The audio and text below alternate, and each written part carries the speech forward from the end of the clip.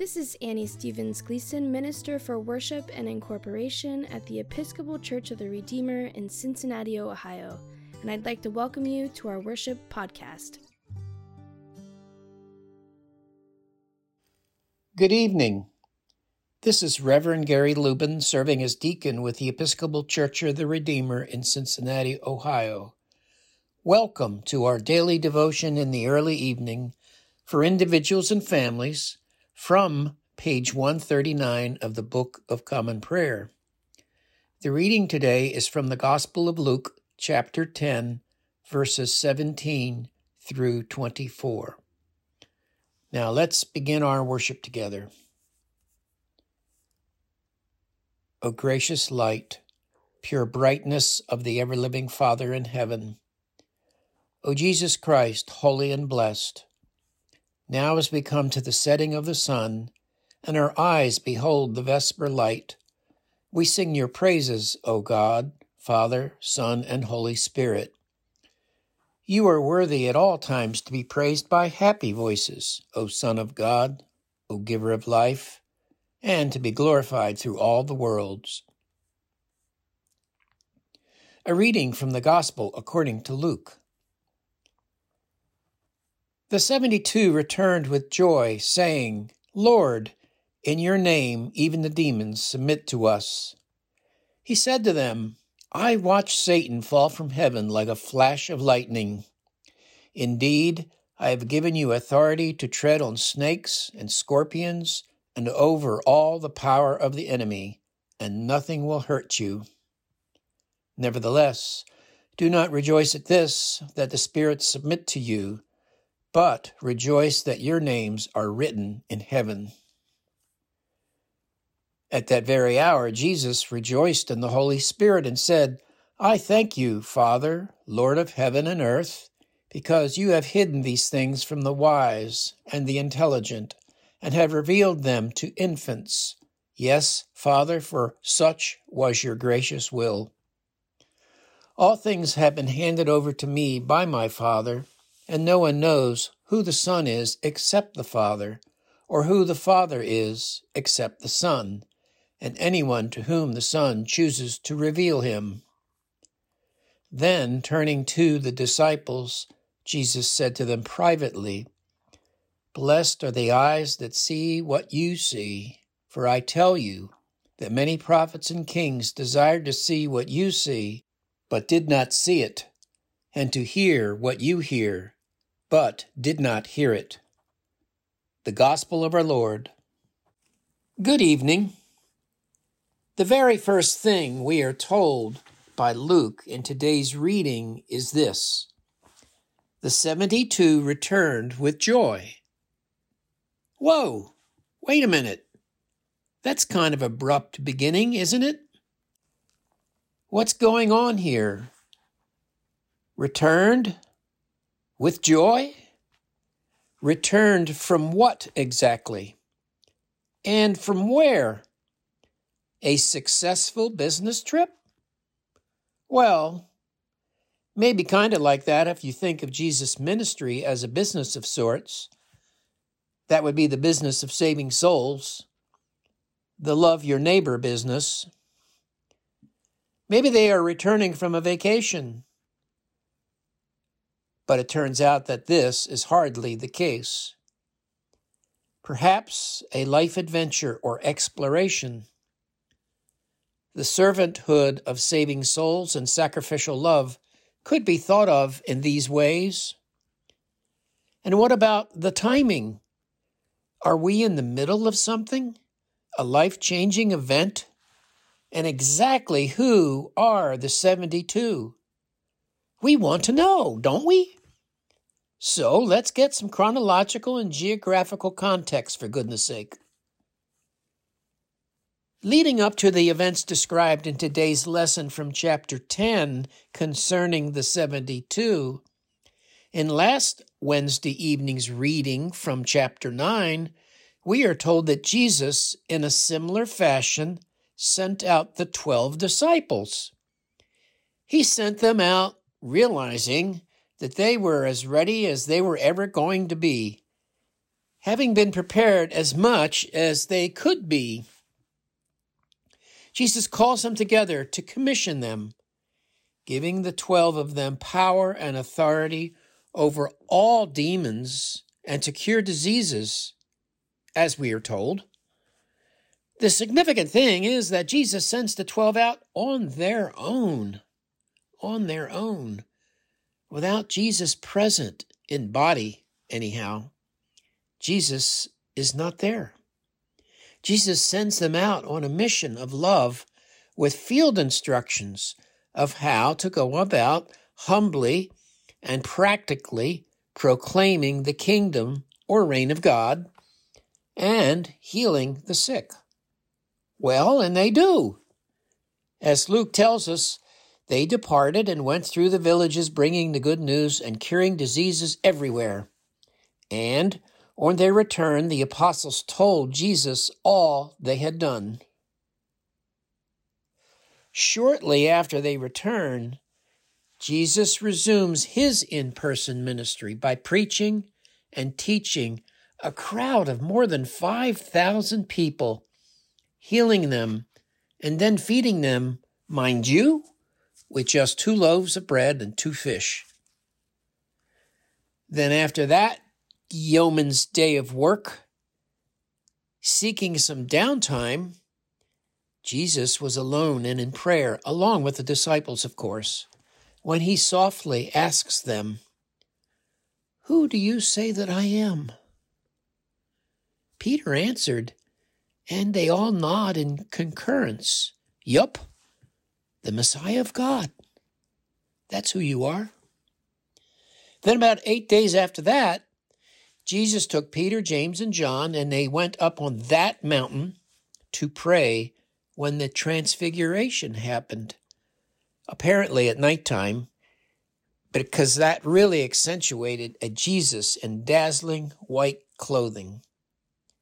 And a voice from an iridescent, awesome, low-hanging cloud could be heard saying to the 3 of them, "This is my son, my chosen. Listen to him, for God's sake." I added that last part for special effect. God implores them to listen also for the sake of humanity, because love, you know, is the only way forward for us who are alive in the now, and the only way forward and upward when we won't be alive any longer. I am not sure how attentive they were, because the very next day, all the disciples could do was argue about it. All they could do was argue about who among them was the greatest. It does not take a whole lot of listening skills to hear the kind of arguing today. Just follow politics. Downright toxic, don't you think? And relentless. It distracts us from what is really important and what really matters. Love one another. Well, getting back to the story, at this point, I think there was a sense of quiet, determined urgency in Jesus' ministry. Something had to give. Something big had to happen. And something big did happen. Jesus' ministry was getting near to becoming a critical mass, so to speak. Timing is everything. Passover is right around the corner at this point.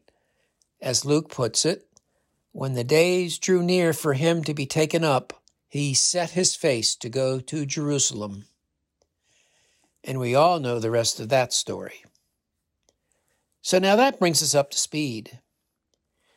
On his way to Jerusalem, Jesus now appoints the 72 others and sends them on ahead of him in pairs to every town and place where he himself intended to go next.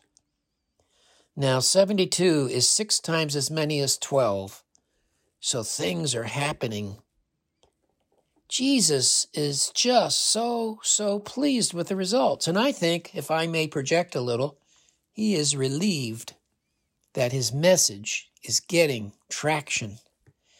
He rejoices to hear the 72 report to him, "Lord, in your name, even the demons submit to us." Jesus is thankful for these 72 that they were able to heal and teach the people in his absence. Well, like I said before, in his bodily absence. Now, the only radical life-changing event left that will give all of his followers absolute closure and entice them, invite them, nudge them, even shove them into the love your neighbor movement of the early church is nothing more conclusive and nothing more convincing than to personally experience Jesus' crucifixion and resurrection. Now, I am personally sad and I suppose selfish to not be able to meet Jesus in person, in bodily person, that is. But how would that work out anyway? How could Jesus be bodily present as an authentic human being to all of us through all of time? Nevertheless, Jesus sends us out still. Jesus sends us out today, but not alone at all. While it is true we lack the bodily presence of Jesus, Jesus promised another advocate, the Spirit of truth, her, the Holy Spirit, to be with us and in us, teaching us all things and reminding us of everything Jesus said to us. Just listen to her. Listen. And actually, there is a way to encounter Jesus again for the first time, even in bodily form, especially in bodily form. Love your neighbor. Your neighbor is anyone who needs you. Amen.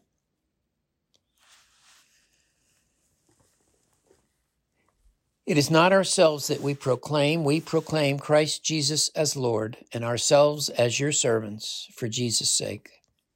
For the same God who said, "Out of darkness let light shine," has caused his light to shine within us, to give the light of revelation, the revelation of the glory of God in the face of Jesus Christ.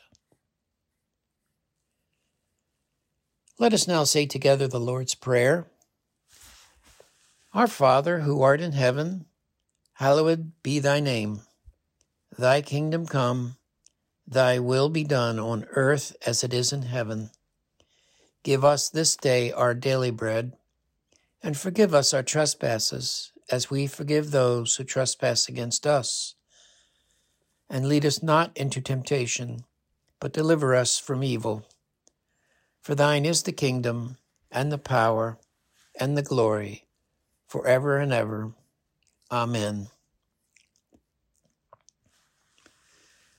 Almighty and everlasting God, in Christ you have revealed your glory among the nations.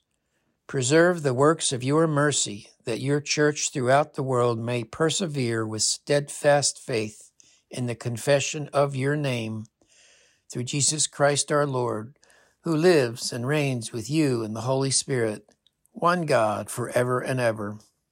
Amen. Let us now take some time, pausing our worship together if you need to do that, to offer up our prayers of intercession, thanksgiving, and praise for the world, for the church, for our national life, for the social and natural orders, for family and personal life, and in particular for those who are suffering and those who have died.